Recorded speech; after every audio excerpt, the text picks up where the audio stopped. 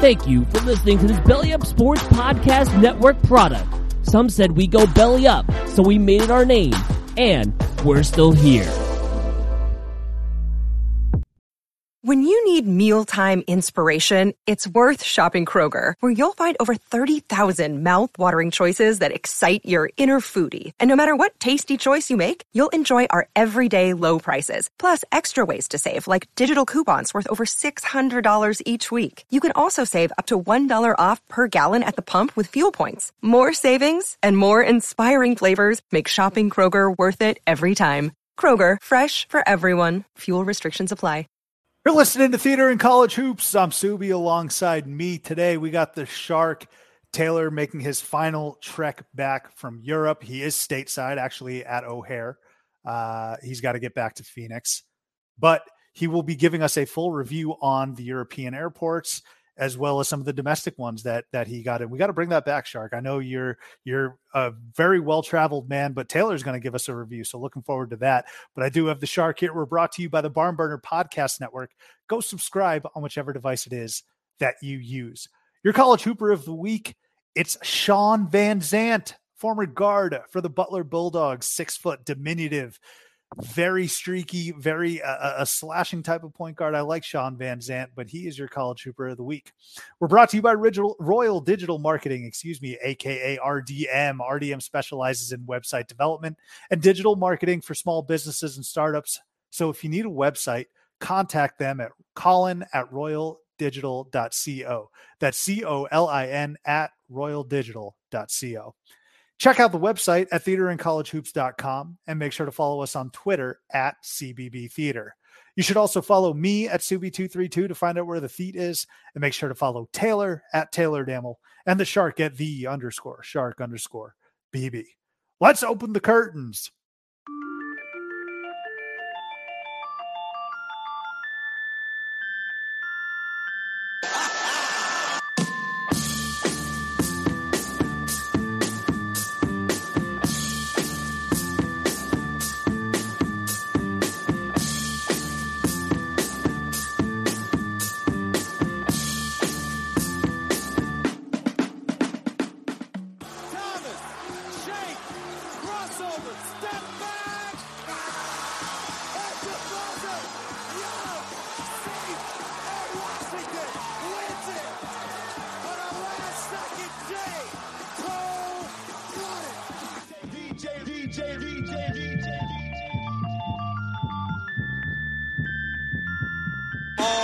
Eight to shoot. Paul, the runner!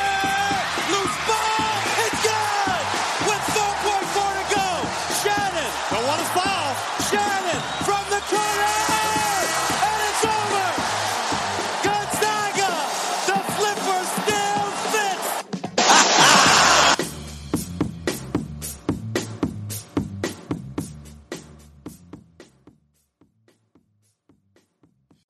Awesome episode upcoming, and a great interview with Maine Celtics head coach Alex Barlow. If that name rings a bell, it should. He was a 4-year player for the Butler Bulldogs. He played for Coach Brad Stevens, also played for Coach Chris Holtman. Some of these stories, Shark, some of these stories that he gave us were truly incredible. Any takeaways, any thoughts from that interview with Barlow? One takeaway from the beginning, you mentioned Alex Barlow. If you don't know Alex Barlow, then you shouldn't be listening to this podcast. I mean, he was an icon of the mid 2010s at Butler, classic Butler guard. The interview was outstanding. He takes us through his whole journey. He was a preferred walk-on. He played for Brad Stevens. He was in huge March Madness tournament games. He was a part of a massive upset. He hit game winners. He built skyscrapers. I'm doing the Mr. Deeds poem at this point. It wasn't quite wicked good at doing stocks, all that sort of stuff. But it was a great interview. Barlow was outstanding. So we're slowly putting together a phenomenal little roster of outstanding college basketball players currently in the game, after the game, maybe getting back in the game. This has been great stuff. Absolutely. And we have had an array of guests come onto the program this summer. All have been so genuinely nice, very accommodating, responsive when I'm annoying the hell out of them. Alex Barlow might be the nicest person I've met in this space. And obviously I haven't physically met him. This was all over video chat, but you can just tell how excited he was to be on the program, share his stories. Like I said, he was incredibly responsive. He's just clearly a genuinely nice person. And I feel like that's the takeaway with Brad Stevens. He seems like your reliable neighbor next door. That's how I would describe both Brad Stevens and Alex Barlow. And I'm sure there is some sort of pass down effect from Brad to Alex. So we want to thank Coach Barlow for jumping on, and we'll get to that here in a little bit. Just Go ahead, Shark. one more thing on that point. I mean, he gave one of the best answers that you can, oftentimes you can ask these guys questions and they're going to give you almost an expected answer. The question as to, hey, why were you so successful? And it was so simple. It's just, I just want to win. I just want to win. It doesn't have to stuff the stat sheet. It doesn't have to do anything else. He was all about just winning games. And when you watched him play, it was very much in line with that. Who cares how many shots he had? Who cares how many points he had? Who cares if he had a lot of turnovers? It didn't matter. He made winning plays. And that's really, when you distill down a lot of these college basketball legends that are, helping teams advance through tournaments or, on big stages frequently, it's because they have that common denominator quality of being a winning player. And that's what you want in a head coach. So I think he's perfectly entrenched at the right spot right now. I was just very impressed with that answer. Very much looking forward to seeing how that G League team does for the Celtics, the Maine Celtics, as of course the Boston Celtics get their first win of the season against the Sixers on opening night there Tuesday. NBA season is upon us, but so is the college basketball season, a couple more weeks. And we are going to get into all of that here with Coach Barlow. So without further ado, let's welcome in Alex Barlow. All right, we are fired up to welcome to Theater and College Hoops a two-time Big East Scholar Athlete of the Year, the runner-up at the 2015 College Three-Point Competition, a 2015 Sports Illustrated All-Glue Team member, and the head coach of the Maine Celtics. We got former Butler basketball player Alex Barlow joining us today. Alex, thank you so much for jumping on. How you doing?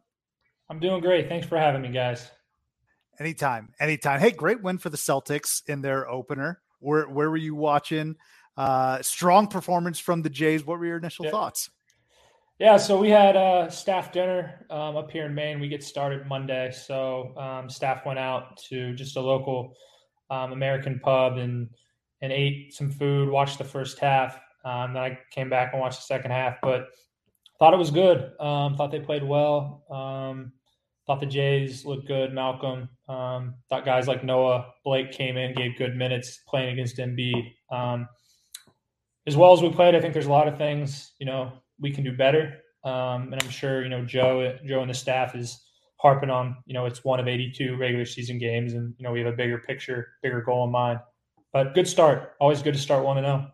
Yeah, always good to start 1-0. Always good to get a division win, but there's a little something extra, at least for the fans, when it's against the Sixers. So a lot of fun there on opening night. Beautiful intro as well from the poet laureate. Her name is escaping me, but Jaylen Brown delivering some very impactful words as well on Bill Russell. So it was a lot of fun. But let's go ahead, dive into your experience at Butler. Get some stories from you. So first and foremost, you walked on at Butler and now you're coaching the Maine Celtics. Okay. Yeah. Have you taken the time kind of to take a step back and appreciate how insane this trajectory and this ride has been for you? Yeah, I have, honestly. I really thought that summer, my junior year, going into my senior year of high school, I really thought I was going to play college baseball. So, thinking about where I was, playing in all over the country that summer for baseball and to where I am now, like it doesn't seem, like it was supposed to happen that way. But I knew I always wanted to play basketball and I knew I was going to have to walk on somewhere to do that Division I. And then, obviously got to Butler and then everything kind of fell in place. So, Alex, I read an article about you in the Cincinnati Enquirer from a couple years ago. You got inducted into your high school basketball Hall of Fame, Moeller High School. Yep. And in that, your coach said that you were probably the most famous Moeller basketball player to average less than 10 points per game while you were in high school. You went on, everyone would know who you are. You were the scrappy guard on Butler, sub 6 feet, right? Yeah. Would you work with me on that? Sub 6 feet, average less than 10 points again. So What is it about your game that made you so successful at every stop that you had? Wow, that's a good question. I think a lot of it's just like I just wanted to win. I think a lot of people say they want to win and will tell everybody they want to win, but like truly the only thing I really ever cared about was winning. I never cared about how many points I scored, never really cared about any statistics. I just did whatever I thought I needed to do that game to win. Some games it was I maybe had to score. Some games it was maybe I had to get rebounds. Some games I had to distribute more, pick up dudes full court that, we weren't accustomed to doing. Like, I just really didn't care. Like, whatever the coaches said they thought I needed to do to win that game, I was going to do. So, I mean, really, like, in high school, there would be games where I had to shoot. Other games where it was like, hey, I got to get everybody else involved. And then when I got to college level, it was a little tougher for me to try to score. I just, obviously wasn't as good of a score at that level, although I do think I averaged more points my senior year in college than I did as a senior in high school. But that was really that. And I think sometimes people underestimate just like, that matters. Like Coach Stevens used to always say, like, how much I care and how much winning matters to me, like, is why I was able to do some of the things I did. It's pretty incredible talking with some of these guys in college basketball. We just had Coach Grasso on, head coach at Bryant University, and he was talking about a transfer that came in, Doug Edert. And the first thing he said, all he talks about is winning. That's all he cares about. And it's clearly a trait that leads to success. I want to know, though, can you dive in depth with us? Give us the full detail on what that walk-on process looks like and looked like for you at Butler. Yeah. So going in my senior high school, I just I didn't want to play baseball. I just was like, I don't want to do this for the next 4 years. I can't do it. Luckily, Moeller has sent a lot of kids Division I. My high school coach, Coach McDonald's game. He's very well known, knows a lot of people. So I basically, him and my dad sat down and I was like, hey, I want to play Division I basketball. Ideally, I want to get a scholarship, save a lot of money, but I'm willing to walk on. My parents are like, hey, we'll support you if you want to walk on somewhere. And Butler was kind of always at the top of my list. I just felt like it was a great school, a great fit. And I did my homework. I looked at places where walk-ons had been given a chance to play. So I wasn't going to go somewhere where I was just going to sit the bench for 4 years, no matter what I did. So I took some visits to, Division II schools, just didn't really love any of them. There was actually one school that back in my junior year that offered me Division II. They were 2-26. That really started my interest in like, maybe I can play college basketball. So basically my high school coach called Brad and was like, hey, I got a kid that's interested in walking on. We had sent Mike Monzere to Butler in the early 2000s. And Brad was like, hey, I'm interested. Send me some film, try to get over and watch them. I don't know if Brad ever actually watched any of the film. I don't believe Brad ever came to one of my games. And come to find out, Mike Monzere, who was really close with Brad that played in my high school, and his father, Marty, called Brad on my behalf. And I didn't know this until after I got to Butler. They called Brad and was just like, hey, look, I don't know if the kid will ever play for you, but he'll help your program. Like, he's just a tough kid that's just going to do whatever you ask. And I went on a visit to all these D2 schools and met with like every assistant coach. And then I'd get 15 or 20 minutes with the head coach at the end. And when I went over to visit Butler, it was 2.5 weeks after they lost to UConn. And I met with one coach, and that was Brad. Brad took me around for my visit. I sat in the office with Brad and my dad and asked questions. And on the way home, I told my dad that's where I wanted to go. I didn't have to try out or anything. I was a preferred walk-on.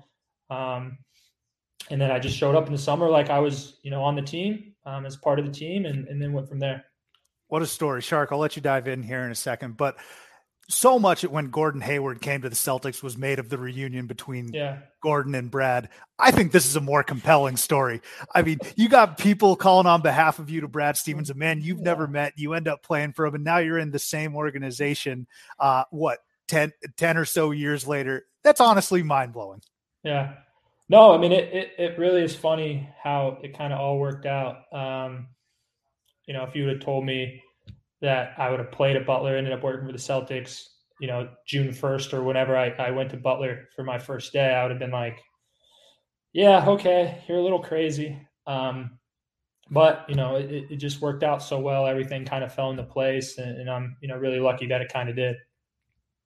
You mentioned the fact your baseball career. I want to give you credit. Yeah. You actually, at least from my research, it sounds like you Yeah. hit 532 your senior year of high school, which Yeah.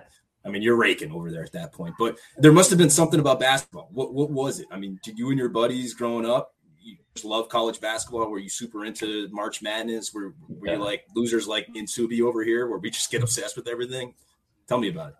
Yeah, so I basically played baseball year round since the time I was 8. And some of my best friends to this day are guys I played with baseball when I was younger. I was just, best man at a wedding for a kid I played with when I was 8 years old, starting in baseball, and we've been best friends ever since. But yeah, I always loved basketball. Like my parents had season tickets to University of Dayton, which is an unbelievable atmosphere. So I probably went to pretty much every home game for time I was 5 till the time I went to high school, and then went to as many games as I could my first couple years in high school. Obviously love March Madness. I just love hoops.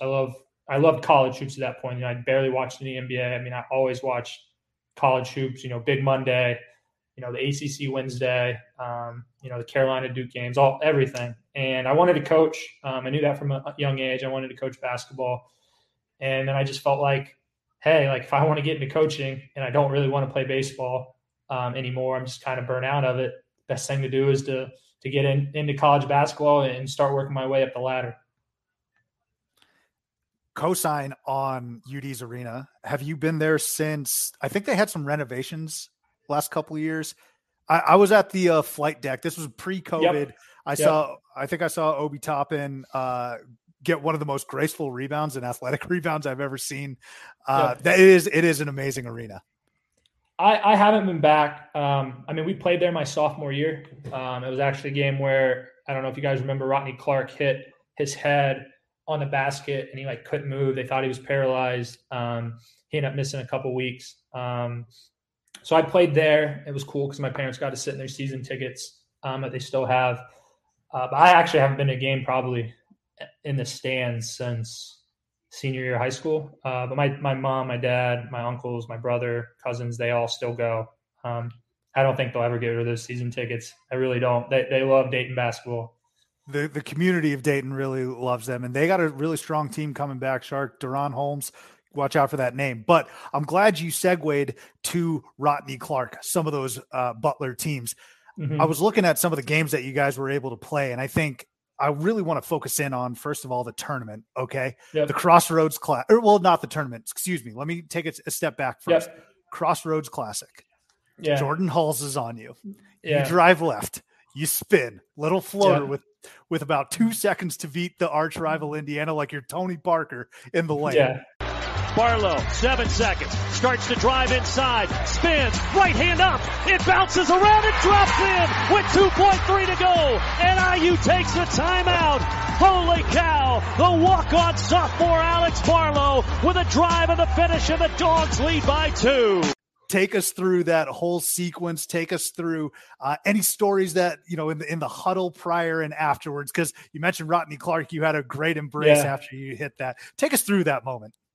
Yeah. So, I remember, I think there's some articles on this, but I just remember for the game, I always talk to my dad, my mom, just check in. And my dad was just like, hey, it's another game. So my mentality was like, it's another game. Like there's still 10 guys, 2 hoops, 1 basketball. I normally never really notice the crowd. It's kind of I just kind of am able to zone it out. What I remember a lot about that was I didn't really play that well. Most of the game, I don't even think I played that much, but we got in some foul trouble, took the lead late. Yogi hits the 3 to tie it up. And then I just remember I passed the ball in bounds. We get a dribble ahead, Chase Segal shoots a 3. And I was like, man, this got to go in because it's going to be hard as hell to win this game in overtime without, arguably our 2 best players that night, Andrew Smith and Rose Jones. He misses it. I crash in, tip it. And I think I was like, I think I make this. I'm thinking I'm making this tip in. It's not even close. And we go to overtime, and I remember we get down 4, excuse me. And to me, it's still the best shot I've ever been a part of. Miss a rebound, miss a shot, we get the rebound. offense rebound. Rodney comes flying in from half court. Chase DeGaulle hits him at like 30 feet, and he lets it fly as Vic Oladipo is flying at him. I mean, just insane. Bam. I'm like, shit, we needed that. Like, we really needed that. Then we hit a 3, go up 2. I think I came out of the game, if I remember correctly, because we put in Cam Woods to guard the ball, and like Zeller ends up scoring pretty easily. And there's like a wet spot on the floor, and they stopped the game. And obviously in college you can sub back in during that, and Brad puts me back in. And then this is about all I remember from this. We call timeout because we can't get the ball in, and Brad's like, hey, whoever Jordan Halls is guarding, you bring the ball up, because everybody else was, I mean, just ridiculously hard to bring the ball up against. And so Jordan Halls is guarding me. I get the ball, and I just remember we were running some type of action, and nothing was open. Like, they switched everything. We looked like we weren't going to get anything. And then I was just like, I got to go make a play, which at that point in time really wasn't my strong suit. But the one thing I practiced a ton were floaters. Like, shot a ton of floaters because I really couldn't do anything else. And I just drove in the lane, shot it, and I swear I missed it. Like, it was such a bad shot. Felt terrible coming out of the hands. And it bounced around and went in. And then honestly, after that, I don't remember much. I know, watching it back, big fist pump, Rodney hugs me. And then when all I was thinking was, please just don't hit a 3 for us to lose. Like, this would be absolutely devastating. And then it was way off target. And then after that, it was just mayhem. The 2,000 Butler fans are going crazy, and like the 12,000 IU fans are just silent. I mean, it really felt like an away game, to be completely honest. So I just remember, like, man, Brad's putting the ball in my hands. Like, I'm not sure I would do that, but I guess it made a lot of sense with, the personnel out there. I think that was top ranked Indiana too at that point, right? Yeah, they were. Were they one? They were number 1, undefeated. Ended up with two of the top 4 guys in the draft that year with Cody Zeller and Vic. So it was. I mean, it was a big win. We kind of propelled us, going forward for the rest of the season. Certainly a monumental one, and that's the story of Butler. When you think about the culture of Butler basketball, you guys are always involved in tournament runs or huge wins or unexpected, I guess, success is one way to put it. You can go all the way back to the Gordon Hayward run when they went back to the title against Duke.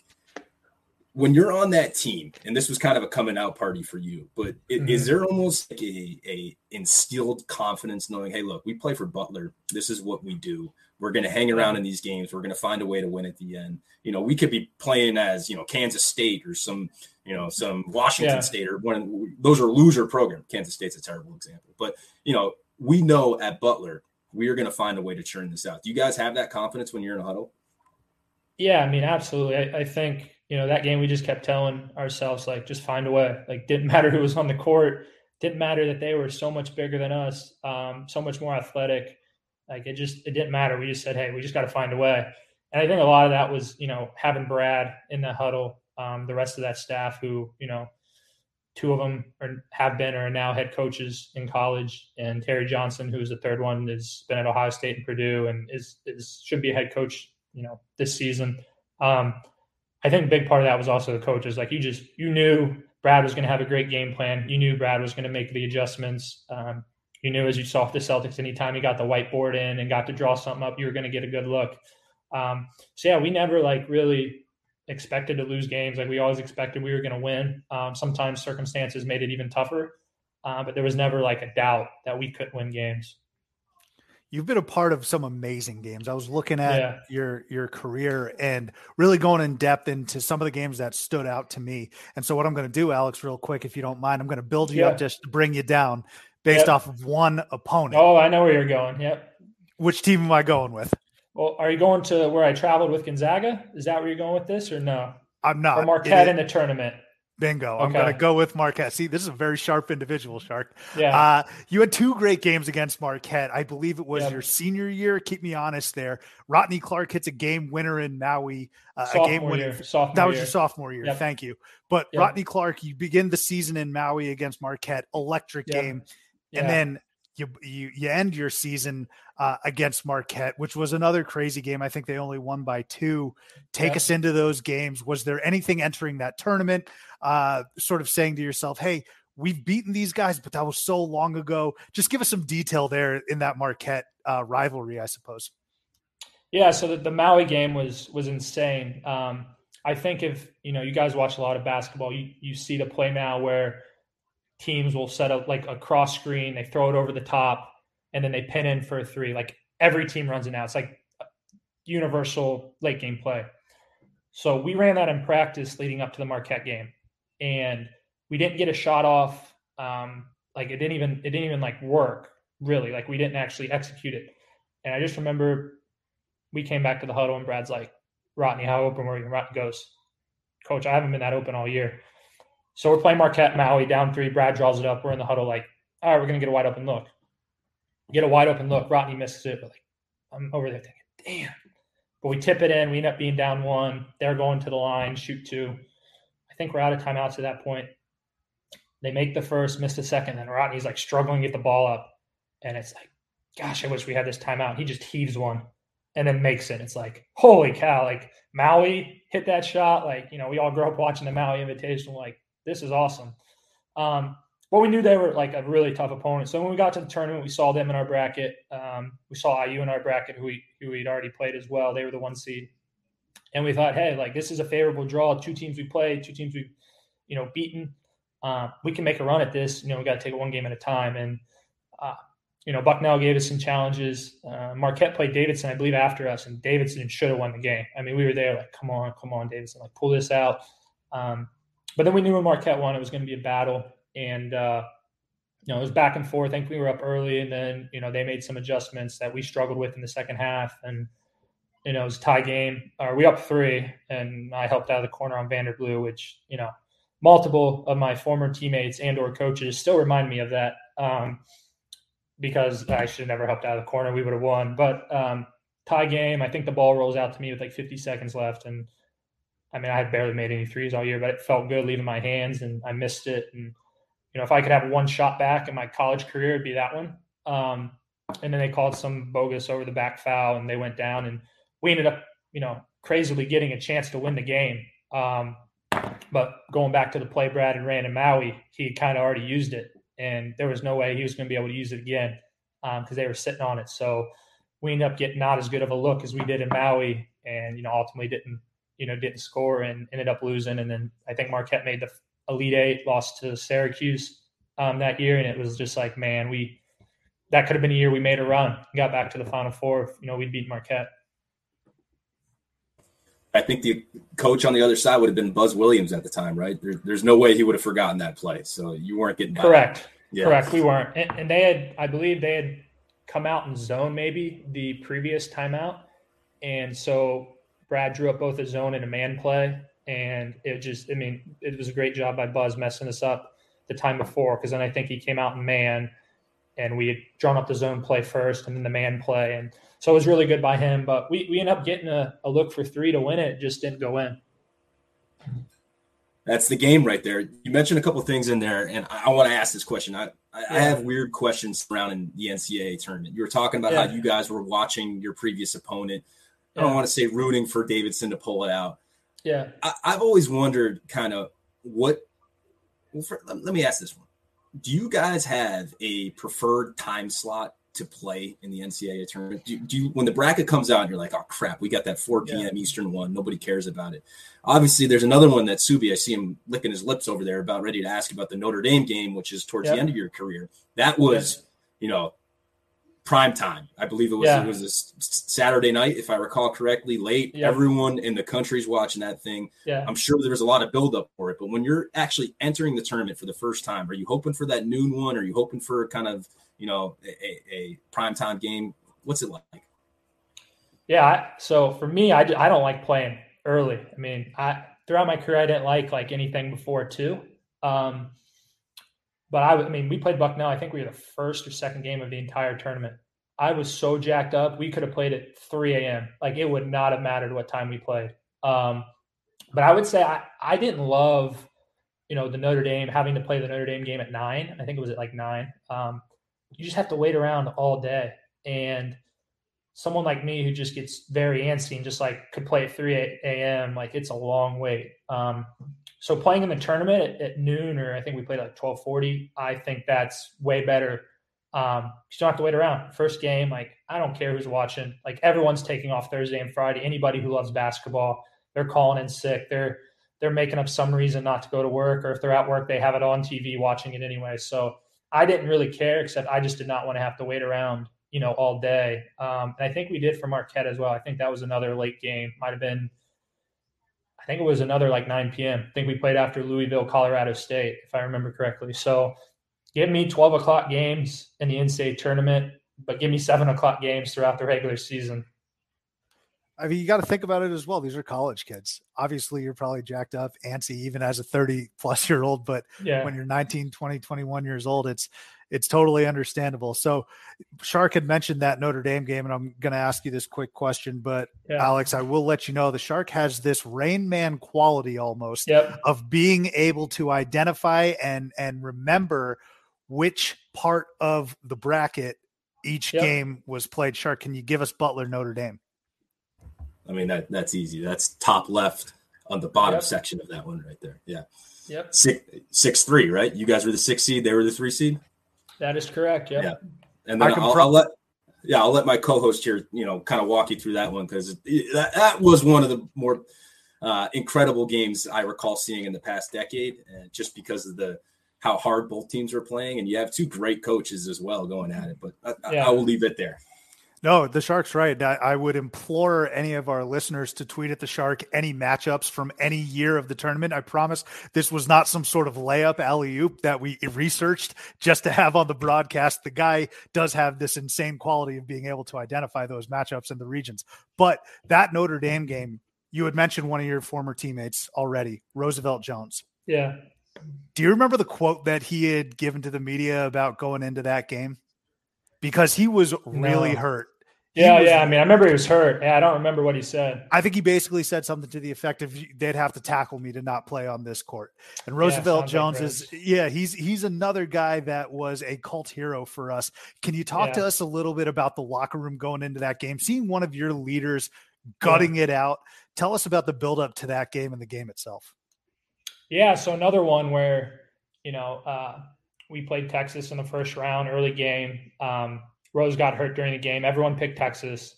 I remember our assistant coach, Terry Johnson, coming in after the draw. I was shooting maybe like 11 after the draw. And he comes in, he goes, Bar, I don't know. Like, they shouldn't score 50 points. They should not score 50 points. Like, talking about Texas. And they had Miles Turner. They had Isaiah Taylor, who played in the league. They had some guys. And Rose gets hurt, and he was really our only physical presence that could kind of play with those guys. I mean, the rest of us were at a physical disadvantage for the most part, and we gutted it out. Rose played, I think, came back in that game, gutted it out, and won. And Northeastern had a chance to beat Notre Dame, very similar to Davidson and Marquette.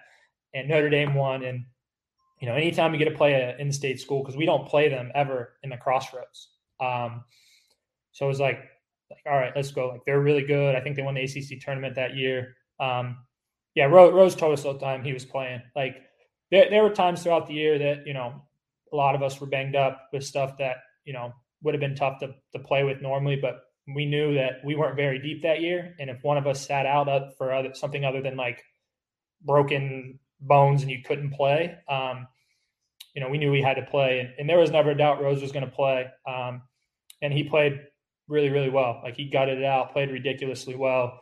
Obviously we just as a team couldn't score quite enough points to beat them. We played great defense, held them well under their season average. We just couldn't muster up enough offense to win the game in regulation. Has anyone ever told you that your college game is extremely similar and you're a very similar type of player as Joe Mazzulla was when he was at West Virginia? So I watched Joe growing up, right? I mean, I remember the West Virginia teams. Obviously Huggs was at Cincinnati I used to be a ball boy for Cincinnati. Every now and then, once or twice a year, through my dad worked at Pepsi and they had a box, and a bunch of people my dad knew Huggs. And so I was a ball boy. So I grew up watching those West Virginia teams. Yeah, I mean, I guess you could say our styles were similar. Joe was a much, much better player. Obviously played in the real Big East, or the original Big East, however, whatever you want to call it, with, the Blue Bloods. But yeah, I mean, I could see the similarities in terms of style of play. But I want to know if anyone's ever player. Has anyone ever said that? No. All right. Well, I want to take credit for that one right there. And I want to give you more credit because your stats are very similar as well in terms of points per game, steals per game. You are obviously an extremely tight defensive player, very active hands, just a borderline pest anytime you're out there. Joe was an extremely tough player, got big shots every single time the team needed it. You were very similar in that regard as well. So I'm just throwing that one over you. You can take it. You guys are both obviously in very similar roles right now within the same organization. So maybe Brad has an idea about the type of guys that he wants to identify to, coach young men and coach professional ball players. Yeah, maybe. I mean, I do, like, when we play pickup now, there's some physicality when we play pickup between everybody, but I think it's because a lot of us, the guys that are on the staff, that's how we play. I mean, that's the only way we could be successful in college, and it's hard to turn that off. It just really is. Missoula was working up a lather 45 minutes before tip, apparently, against the Sixers. Charles Barkley was like, "Man, you've been there since 8 a.m. You're going to fall asleep at halftime." No, they play staff pickup pretty much before every home game. It ends up being like 3.5 hours before everyone gets there to shoot. But those games are competitive. Like I said, when I was talking about, like, I hate to lose or I love to win, however you want to look at it. Joe's cut from the same cloth. Like, he wants to win. He doesn't care what he has to do or how he has to win. He's going to find a way to win. And that's why I think, he's going to do a great job and be super successful with the Celtics this year. Absolutely. So we talk about your relationship with Joe. Two other guys that we need to go a little bit more in depth on that you have a relationship with, Brad Stevens and Chris Holtmann. Now, let's not forget that you also played for Chris Holtmann, who's doing a terrific job at Ohio State, certainly looking for that first tournament win at Ohio State. But Chris Holtmann is a very good college basketball coach. Can you give our audience an in-depth look into what these guys are like as college coaches? Yeah, so I'd say they're pretty similar in terms of, like, style. Now, I don't want to say like they're the same, because they're not. They have their different strengths. But Brad, for example, is very, he's unbelievably smart. I mean, the best I've ever seen at game plans, the best I've ever seen at adjustments on the whiteboard. I mean, there were times we would have game plans and you're just like, how does he even think of this? Like, this is like, when we're in college, we're like, I've never seen anything like this.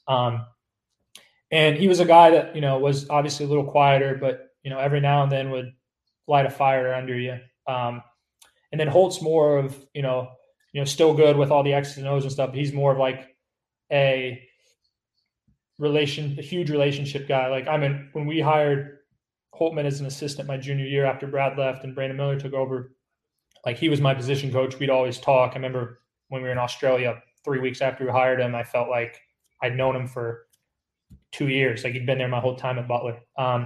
He's definitely a little more fiery than Brad. Got after us a little bit more. And part of that might have been because the year before we were so bad. We were 14-17, and we just had a year of bad body language, a losing mindset. But they're both high level coaches. I think some of the criticism Holt gets at Ohio State is, with the tournament is completely, unfair. The tournament for us was always get in the tournament, and then it's all about your draw. Like, you can't control your draw. You just got to get there and then hope you get the right draw, because college is so matchup driven. They get unlucky and play maybe the best 15 seed ever in Oral Roberts. I mean, I know St. Peter's went to the Elite Eight this year, and you can make an argument for that, but that Oral Roberts team had some guys that are going to make a lot of money playing professional basketball. And then they're missing Kyle Young that game, who is their heart and soul. But they're both like high level coaches. Two guys I think that, Brad obviously was super successful, and Holt's going to have a ton of success in the future. And I would run through a brick wall for both of those guys. Like, when I was playing, that's how they kind of make me feel as a player. To go back on my Cincinnati Inquirer research that I had beforehand, within that same article, you have a quote in there, and you're talking about how you want to be a coach.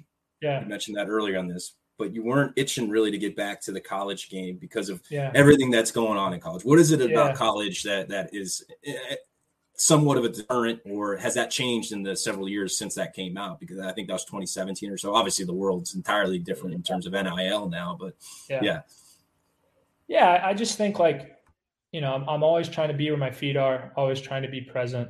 You know, would I go back to college?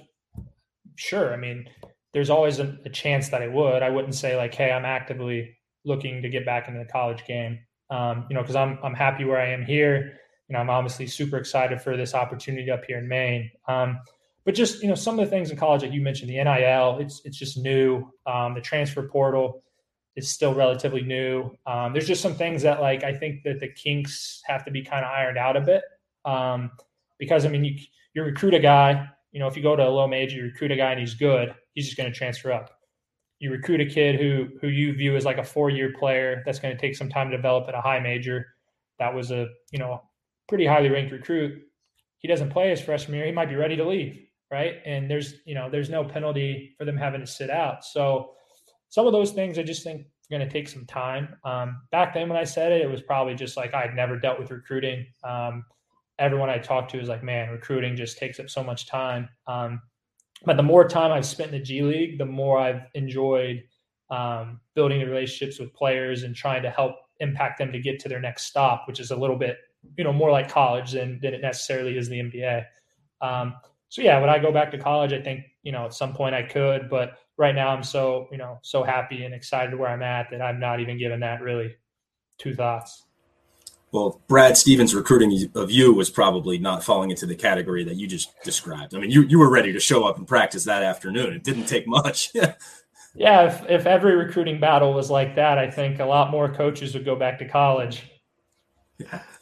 Some of the trajectory of the names that we've mentioned is really, really awesome, right? Yours, we've touched on it. Brad now in a front office role after stopping at a college basketball stop, head coach, NBA head coach. Roosevelt Jones, I think, just took this past offseason, he took an assistant coaching role somewhere. The team is escaping me, but Evansville. Thank you. Yeah. So Roosevelt Jones is there. So all of these stops are really cool. And this trajectory has been really neat to discuss with you, Alex. I want to take it back though, when you were a player and you have the meeting, I'd assume a meeting with Brad Stevens and the discussion. What was it like when he first told you that he's going to the NBA? Oh, yeah. So it was camp season. So July 3rd, 2013, it's my 21st birthday. Right. I don't drink. I didn't go out the night before. I just never have. Still don't. And I remember that morning, Mike Lou, who's now the head coach at Ball State, for whatever reason, the day before, he was angry at me and made me work out at 5:30 in the morning, an individual. So it was the last day of camp for the summer. Guys were leaving to go out of town that evening, and going to have like 4 days off, right? I think it was a Thursday. We'd have Friday, Saturday, Sunday, Monday, be back Monday night. And we got like a text like, hey, meeting at 5:30, must be there. We're like, okay, this is just a normal, stay safe, don't do anything dumb that can cost the team, yada, yada, yada. And as we walk in, we're all sitting there talking like, oh, what are we going to say? Where are you guys going? Where are you heading? Whatever. And you could just tell, like right before it, something seemed a little off. Like Brad wasn't in there. Him and Tracy were like kind of pacing in the hallways, waiting to come in. And, Brad comes in and he's just like, you could see his face was red. His eyes were red. It was like, something's not right. And he just goes, hey, like, just fighting back tears. I'm not going to be your guys' coach next year. And at that time, Chuck Pagano had gone through all his cancer stuff in Indy. And my first thought was like, who's sick? Like, is Tracy sick? Is Brad sick? Is one of the kids sick? Like, that's the first thing that came to my mind. Him leaving was the furthest thing from my thoughts. And he goes, I'm going to go coach the Boston Celtics. And I'm just like, say what? Like like, how did this not get out? Like everything, Woj is tweeting everything these days. And you could just tell how much it hurt him. He was just like, I was never going to leave this place for another job, college job. The NBA is just a new experience that I want to try, something that intrigues me. I love and appreciate everything you guys have done, everything this program's done for me, this university. And then while he's talking, everyone's phones are just blowing up because they basically released it right as the meeting started. He did not want that to get out at all. Like, he didn't want us to find out from anybody else. And then it was a mad dash for him to get to like this space away from the basketball arena where we could then go talk to him privately because the media was coming. I mean, there was trucks and reporters within 15 minutes, like the parking lot was flooded.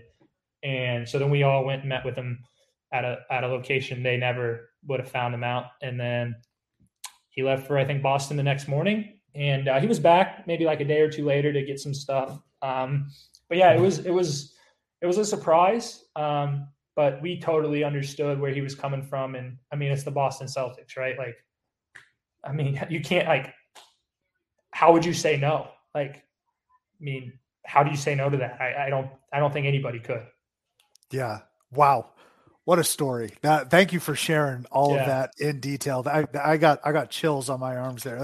That's insane. And Shark, I'm trying to remember when Doc, because obviously he succeeded Doc, right? I don't think there was any sort of interim there. So when Doc leaves, was there any sort of scuttlebutt or any momentum picking up about, hey, Brad Stevens from Butler? Because Brad Stevens is a pretty well-known guy at this point, but in terms of NBA head coaching, I'm trying to remember, Shark, was there any momentum about Brad Stevens? Not at all. It was a left field one right there. So, from your perspective, Alex, obviously that was a shocker to you. It was a shocker to tons of Boston Celtics fans as well when it happened. And I think everyone was very happy that it did occur as well. So, yeah. Yeah, he's big on, I mean, I think, it's the same thing with the Celtics. Like, he's very big on keeping everything in-house, quiet, no sources. Like, don't be a source. If you can't say it and put your name behind it, don't say it. So now, having worked with him for 8 years now, I can see how that was kept under wraps. Yeah. Shark, I'll get to you just in 1 second, but I do think it speaks to the maturity level of you and your teammates. Of course, yes, you say, well, it's the Boston Celtics. Almost any college player would say, hey, hug for you, best of luck. But again, college kids are young, emotional. They pour their heart and soul out for this coach, and it's easy for them and understandable. I would say understandable if they were upset, but I think it does speak to your maturity level. And now sitting in the spot that you're sitting at, a head coach, right? I think I would assume that you have some sort of connection and you can sort of say to yourself, all right, 10 years ago, that's got to be a difficult thing for Brad to do. Yeah. I mean, it just was like, I can only imagine how hard it was because we literally just gotten 6 freshmen on campus 8 days prior that he recruited. It's like, he's like, I got to leave these kids. I literally just got here on campus and told their families and all this. Like, I mean, I can only imagine. But the great thing about Brad is, like, we heard from him. Obviously, he was getting swarmed with the whole Celtic stuff. They went to Summer League. He's trying to get all up to speed. But he still, if we called him or texted him, like, he responded. He checked in on us to make sure we were doing okay. I mean, that's just who he is as a person. And to be honest, I don't think a lot of coaches would do that. I think you guys watch enough college basketball to see that sometimes when coaches leave, there's a lot of bad blood. And there was none of that. Like, now I'd be sitting here lying to say, like, we weren't like, dang, like, man, this sucks. I mean, I remember driving back to Ohio after that, just like, damn, like, we're going to be really good this year. And we just lost arguably the best coach in college basketball. But I mean, I just think, he did such a good job and Butler did such a good job as a university of making a quick decision and, letting us know that everything was going to be good. And Brad let us know, like, hey, whoever they hire, they're going to be really good and you guys are going to still be successful. Like, this program and university is bigger than me. And that helped a ton. And he was right too, because 2 years later, you guys were in that Sweet 16 for that Notre Dame game, right? So yeah, he was right. And you know, one point you just said that is correct. We do watch a lot of college basketball, probably way too much for our wives to appreciate us as much. But one thing I wanted to ask you, and I want to know how generally self-aware you were when you were in your senior year. You're a college hoops fan, so you know those guys that hang around for college for a very long period of time. It's like, oh my gosh, that guy is still in college. When we were growing up, the perfect example was Perry Ellis on Kansas. Like he has been there for a decade at this point. Another Butler one, Matt Howard. He was there for forever before your time. You know, Howard could have been, you know, collecting a paycheck by the end of it. Even right now, John Fulkerson, I'm a Tennessee fan. He's been there for almost more than 6 years. Yeah. You were there for 4 years. You were very relevant as a sophomore. You're making the tournament twice. Everyone's like, who is this little white guy playing point guard for Butler that is making all the huge plays in every single game? When you were in your senior year, did you ever step back and think, do people think of me as this guy that's just been in college for so long, and are they sick of me at this point? Yeah, I never really thought like, hey, maybe, you know, that I've been there so long, but definitely like just because the way I play. I mean, I was very animated. I wasn't afraid to disagree with the refs. I would draw charges. You know, I think you look at the guys in college basketball that draw a ton of charges, and hopefully at some point they change the charge rule because it's brutal. But, I was just taking advantage of the rules. I'm sure that annoyed people. Like, I no doubt 100% believe people would be annoyed of opposing teams because I was just a pest and annoying and flop. But hey, like, I had to do that to be successful. So I was going to do it. But no, not in the sense of like, people are like, damn, this guy's been here for 7 years. It feels like. No, I never really felt like that. As much as I did, man, people were like annoyed with how I played on opposing teams. Honestly, if you had one more year, I think that would have been the national sentiment around you. I do agree. You didn't reach that threshold of being like, all right, this guy's Van Wilder over here at this point, sticking around for way too long. But, you know, you were the other reputation I think you certainly did uphold. Yeah. So post Butler playing career. Okay. Yep. Alex, take us through the steps of how you got to where you are currently. Yeah. So when I was a senior, we played in the Bahamas, and at this point in time, I was like starting to warm up to the idea after watching more NBA, following Brad in the Celtics, warming up to the idea of going to the NBA and starting my coaching career there. And I, reached out to Brad and was like, hey, I want to potentially work with the Celtics next year. What's the best way to go about this? And he goes, hey, Danny is going to be in the Bahamas when you guys play. You should try to meet up with him. I said, all right, great. Definitely will. I'll look for him. He's like, I'll let him know, you're looking to meet with him. So we play North Carolina, beat him the first game, and I see Danny walking to get food. And I was like, I turned to my dad, I was like, that's Danny Ainge, right? Like, just making sure. He's like, yeah. And I was like, so I just went up to him, started talking to him. And, for those who know Danny, he's the nicest, most caring, like, big jokester of a guy. And he just puts his arm around me like we were lifelong friends. I just met him. And he's just like, hey, brother, how you doing? And we just talked for like 10 or 15 minutes. And then every morning I would run into him in the lobby and we would sit and talk for 10 or 15 minutes. And so fast forward during the season, he would text me after a couple games, hey, watched your game tonight. Thought you played well, big time shot, whatever. So then, we lose in the tournament. I had interviewed with the Pistons for like a summer internship because my buddy was the video coordinator, TJ Saint, was at Butler. Now he's the G League coach for the Pelicans. And he had basically said, hey, interview for this. You're likely going to get it, and then it'll turn into a full-time video spot after the summer. And so I called Brad and said, hey, this is kind of where I'm at. He said, cool, call Danny. Like, call Danny and talk to him. Like, it's between you guys. So called Danny and just said, hey, I want to work for the Celtics. I think the Pistons are going to offer me something. But if I'm going to do the NBA, I want to be with you guys in Boston. And he was just like, hey, love to have you. Not sure what your role will be, not sure any of that. But if you want to come work for us, show up, June 1st, and we'll figure out what your role is before then. No idea what I was going to get paid, no idea any of that. And ironically enough, Ron Norad took the Northern Kentucky assistant job, which kind of bumped up everybody and opened up a video spot for me. And then I did video for 2 years, spent a year in the G League as an associate head coach, bounced back to work with Rob Williams his rookie year, back to the G League as an associate head coach during the year COVID hit. And then we didn't send a team to the bubble. So I just was basically like the COVID reconditioning coordinator. When guys got COVID and were coming back, I'd work them out, get them back in shape for 2 or 3 days, along with the strength team. I'd do the court stuff. And then last year I was in Maine, as associate head coach again, and now I'm the head coach. So it been bouncing around a bit throughout the organization, but it's been good for my development to kind of see all aspects. On that main point, how you liking Portland? Portland's great, man. Love it. Great food. The fans up here are some of the best in the G League. We've had 2 nice weather days in a row, which is great at this point of the year because the cold and the dark is coming. But I really love Portland as a city. It's just a lot of, there's a lot of good things about it, and it's a little bit smaller.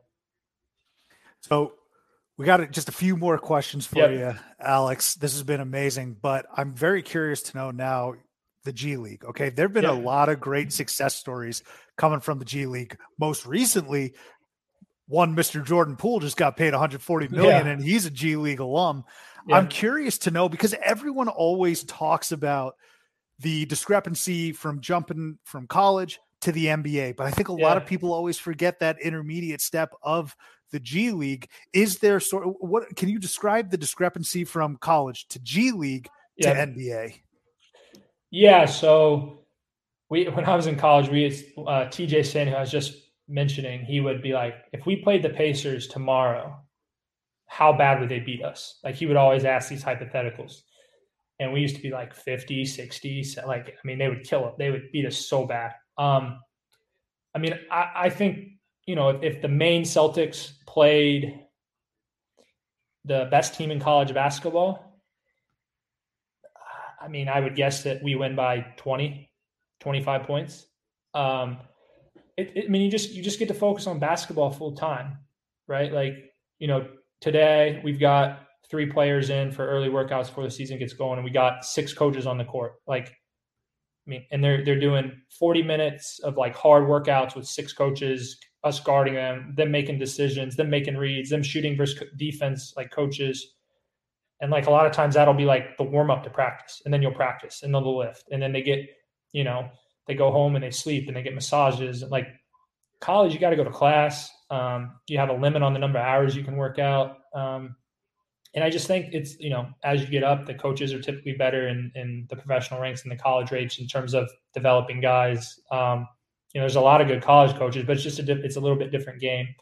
And then I would say the best NBA team or even maybe the worst NBA team is definitely given a 30, 35 point game to the best G League team. There's a big discrepancy. But I don't think there's a big discrepancy between a lot of 13th to 15th men in the NBA and the best G League players. I think that discrepancy is very, very small. But LaMelo Ball, for example, or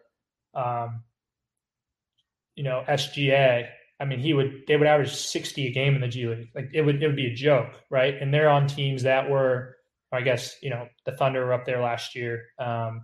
Magic were up there. Those teams would just destroy the G. It wouldn't be fair. So there's a pretty big discrepancy between each level, but I think the one that often gets overlooked is the difference between the end of the bench guys and the best and the top end guys in the G League. There's not a big discrepancy there. Makes total sense. And I hadn't even thought about that either. So you're right. It's certainly overlooked. All right. A few last quick hitters. Thad Matta's your head coach now at Butler at your alma mater. Do you ever think Thad Matta would be roaming the sidelines at Butler? What do you think about the hire? Great hire. Love it. Happy to have Thad. That I think he'd be coaching there again. Only if they made a coaching change. I thought there was a chance because I mean he's had 4 years off. So I think he's feeling great. From my conversations with him, he's motivated, and I think they'll be very good this year. I think they're being slept on a bit. I think they were just picked to finish 8th. I would expect them to finish higher than 8th. There's some sort of synergy between Ohio State and Butler. Holtman going from Butler to Ohio State. That might have the great at Ohio State, now at Butler. Very interesting to see. Hey, my brother-in-law won't shut up about Ohio and its wings. He says Ohio has the best wings in the country. He says Southwest Ohio has the best wings in all of Ohio. Yep. What's your favorite wing spot? In Ohio, Frickers. Got to go Frickers. Their barbecue little kicker chicken wings, very good. Roosters is solid. They're like, I think, brothers that started the same business and then broke off. I personally like, I mean, if you're talking Southwest Ohio, I think the best things that come from there is Grater's ice cream. I mean, I think it's the best ice cream I've had. My people in Indy are now getting to taste it, as there's one right down the street from Butler, and it's packed every time I go there when I'm in Indy. But yeah, chicken wings, Frickers all day of the week for me in Springboro when I go home. I love it. My nephew's turning 2. I'm going to be down in Lebanon, Ohio. Graders. I'm going to ask because they live right by UDF. So we always just go to UDF. All right. I see that face. So they live right by the UDF next to the junior high. I guess so. Yeah. I hadn't really noticed the junior high. So UDF, like, not to get too far off the college basketball, but UDF milkshakes, they're good. Like they're good, but Grater's ice cream is just, I mean, it's that and the Roses. When I go home, those are the 2 stops every time, the Roses and Grater's ice cream. Shark, don't worry about this. This is Southwest Ohio men right here. Right? I'm just picturing your face walking into 2 different ice cream places and getting one of each and, going back wherever it is you go, Subi. You got to sample the local fare, man. Okay. Toughest environment you've played in? Creighton, my junior year, dollar beer night. They had Doug McDermott. He had 25 in the first half. The Butler Bulldogs, I believe, had 25 in the first half. 18,000 people drinking dollar beer. It was not pretty at all. And the second would be VCU, my sophomore year, though it was smaller. It was ugly. They beat us by 40. Noon tip on ESPN. Havoc was real back then, and they were walking in off the bus. We were getting it. It was tough. Those 2 were really, really tough to play in. If only it was a noon game during the NCAA tournament, that's not going to happen right there on a neutral court. Night games during the regular season, noon during the March Madness. That's what you like, right? Yeah, VCU might have styles of play were just not. They did not match up with how we played. It was a bad matchup for us. Oh, that is putting it lightly. That's funny. Let's go to the flip side. Worst environment. I'm talking, Alex, you walk in, it's dead. The band's not even playing. There's 25 people in the stadiums. You can't even get juiced up. Freshmen have to be somewhere in the horizon. Cleveland State played an 11 a.m. tip there in like a 8,000 seat arena, and there might have been like 200 people. I can't remember. It was bad. Big East, there was none. Like the bigger schools, there was really none. I mean, Cleveland State was just, it's not their fault. Like they play in a big arena. I'd rather play like in a small arena with less fans that feels more full than, a big arena. But that one was tough. It was tough for everybody, 11 a.m. tip. And it was like 8 degrees outside. It was like a blizzard. That was not a good environment. Shark and I are on your roster. We're up 3, 7 seconds left. Opponent has the ball at half court. We fouling up 3 or no? Absolutely. No. Thank you. We lost a game my junior year versus LSU, up 3, didn't foul. I was a big believer in fouling then, and that did nothing but, convince me. Now I have seen the Celtics have done it, foul 3 or down 4, miss a free throw, hit a 3 to tie it. So you could lose doing that way, but I'm going to foul up 3 every time. Well, that's a risky question. I'm glad you answered that the right way. It would have really just lost all the equity we just built up with you right there. But I'm glad it worked out. Well, so Alex, the inspiration for that question, actually, Shark, he doesn't know this, but I always ask the best environment question literally the last 3 times, and it makes sense. But the last 3 guests that we've had, they've gone to Kansas. They said Allen Fieldhouse. Oh, I mean, I believe it, right? That shouldn't surprise anyone. So I'm saying to myself, what's a question that I can, create some friction on, maybe get some differing views. So we do agree with you on that. And I'll get you out of here on this, Alex. You've been amazing.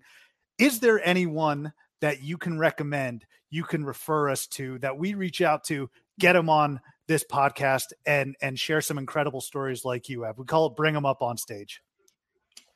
Ooh, college players. Let me think about that for a second. Doesn't even have to be college players. Literally any colleague that you may know that has college basketball stories. So I think Tyler Lewis would be a good one. He obviously has a bit of a unique journey. Mickey D's kid, Carolina State, transferred to Butler, got into coaching. Dad runs a recruiting service in the Carolinas. So I'm sure he has some really good stories.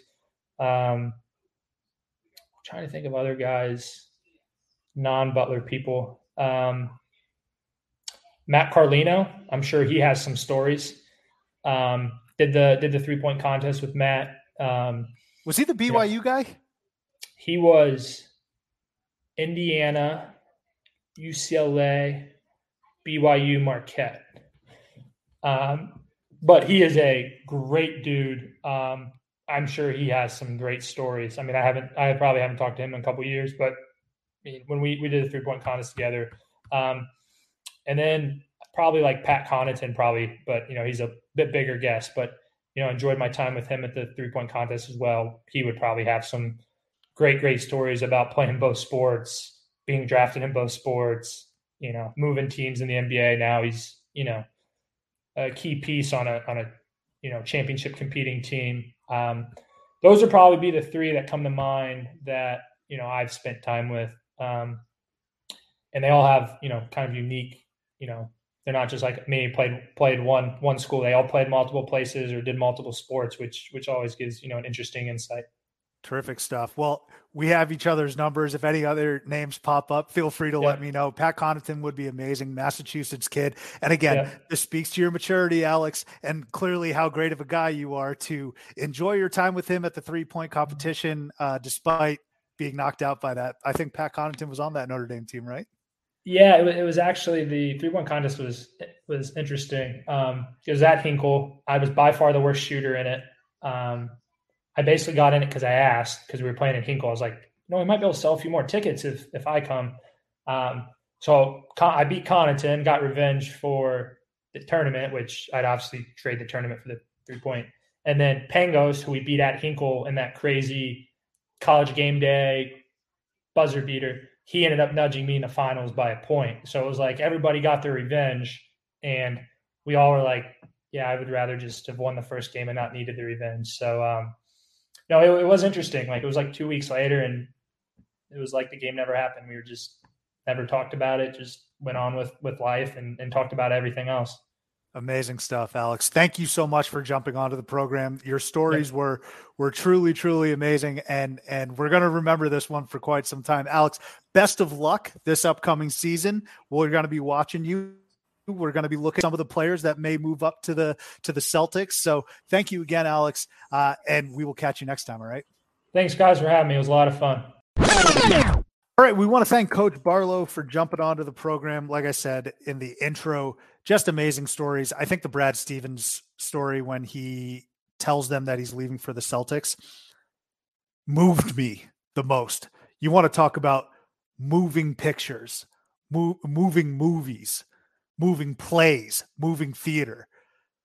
That obviously was not fabricated. It was not made up, but that whole story was amazing and was so wild to hear. I can only imagine the hullabaloo that Alex was talking about following that, having to basically go to a undisclosed location so that Brad could talk to his team on a one-to-one basis. It was madness. I'm sure it was madness there in Indianapolis. And we're so grateful and thankful for Alex Barlow to jump on and really be transparent and open up and share those stories. So thank you again to Alex Barlow. Shark, let's get out of here on just two quick ones. First and foremost, have you heard this? Have you seen this? There's some scuttlebutt about expanding the NCAA tournament. Coach Dennis Gates at Missouri is saying he wants to expand. Greg Sankey, who your boy, your SEC boy, he wants to expand to bloat and make more money. And this was almost like an et tu Brute moment, but it was really et tu Scott. Scott Drew. Actually, what am I doing? Et tu Brute, et tu Drew. Et tu Drew. He wants 60 more teams. Scott Drew wants 60 more teams in this NCAA tournament field. Where the hell am I, Father? Yeah, I think people tend to be very dramatic, especially nowadays in terms of all the things going on in the world, whether it's public health related, whether it's inflation, social components of this. If we were to expand the NCAA tournament to add another 60 teams, I think we as a civilization are completely doomed. So I'm with you. You can look at the motivation. Sankey, clearly it's financially driven. He wants to make sure like Vanderbilt can make the tournament every single year. Who was the team you mentioned? Cleveland State? Or Colorado State. No. Dennis Gates used to. Oh, Dennis Gates. All right. Yeah. Currently at Missouri. Yeah. Well, yeah, because he probably wants to help out, the programs that he went through, because, Cleveland State is not going to make the tournament very often. And, it's just an opportunity for those smaller schools to get in. But really the smaller school journey, the smaller school allure, that only exists because they've earned their opportunity to dance at the party. So you got to earn your way there. We're not just going to hand out free invites for a bunch of, random people to show up and potentially have a great afternoon or a great journey while you're there. You got to earn your way there. Drew, I can't speak to that motivation right there. That doesn't make sense. It doesn't make any sense. You're a national champion. You got a juggernaut there at Baylor. Many asking Shark if the SEC is ruining college basketball with the Dennis Gates commentary at Missouri and Greg Sankey as well. I'll let you discuss that at a later date, but it's just mind blowing to me. And you're right. This is like inviting too many people to your party. Okay. You invite those. It's like you got it's like a Super Bowl party and you got like one couch, you got one chair, and then you got 15 people in the back row. That just doesn't work out. People are talking over the commercials. It's no good. Well, it's that, but also you're a commissioner of the bracket, right? When Selection Sunday comes out, you say, guys, get your guys. Get your guys, okay? And bring them to me. And then you might do a little bit of a vet process. Actually, Taylor referred a guy last year who had genuinely, we don't get appalled by much, but this was just a terrible name that he had in the bracket, and the Shark had to excommunicate him. Yeah. He said, change the name or get the hell out. And so it's when you start allowing those guys, it's when you start allowing the fifth place team in a no-name conference into the tournament, that's when the whole thing gets spoiled. You're right. And I don't appreciate you reminding me of that guy that snuck into the bracket last year with that team name. One of the most heinous team names I've ever seen. But yes, you're totally right. Your analogy is working. I'm with you. Or is it a metaphor? It's one of those two, but it's working. It makes sense. You can't invite too many people in because it dilutes the product. Proper vetting is key. We know what we're getting with Kentucky, Carolina, Duke, Kansas, Tennessee. They're well groomed. They have a good reputation. The reputation precedes them. All right. Those conference tournaments, that is the vetting process. All right. And if you want to get in, win those babies. All right. So that's just our 2 cents. Enough of the expansion, for the love of God. Let's get out of here on some hugs. I don't want to end this show on a negative note. Shark, you got any hugs? No, I don't. I didn't know what you're doing, Hug. You just gave me a no-look pass. You haven't delivered a no-look pass for your entire career, all right? And then you just drop a no-look on me for the first time in my lifetime. I'm used to like a very clean bounce pass. I'm going to catch it nice and easily. I'm going to know when it's coming. I'm going to know the speed. I'm going to know the tempo. And you're out here doing a no-look, and I'm just not ready for the ball. 5:51 p.m. Central Standard Time. A text to the Shark. No problem. Intro will be tourney expansion talk. Now we pivoted from that. Okay. You can read the text. You can read it to me. I didn't read it. We can end with quick thoughts on top 25, which we did not do. So I'm still zigging and zagging, and hugs. So it was noticed. Did I respond to that? Yeah, but you didn't acknowledge the hugs part, but you did respond. I responded just out of respect, but I didn't actually. Now you know I didn't read that text. If you want to talk top 25, Tennessee's ranked ahead of Arizona. No big deal.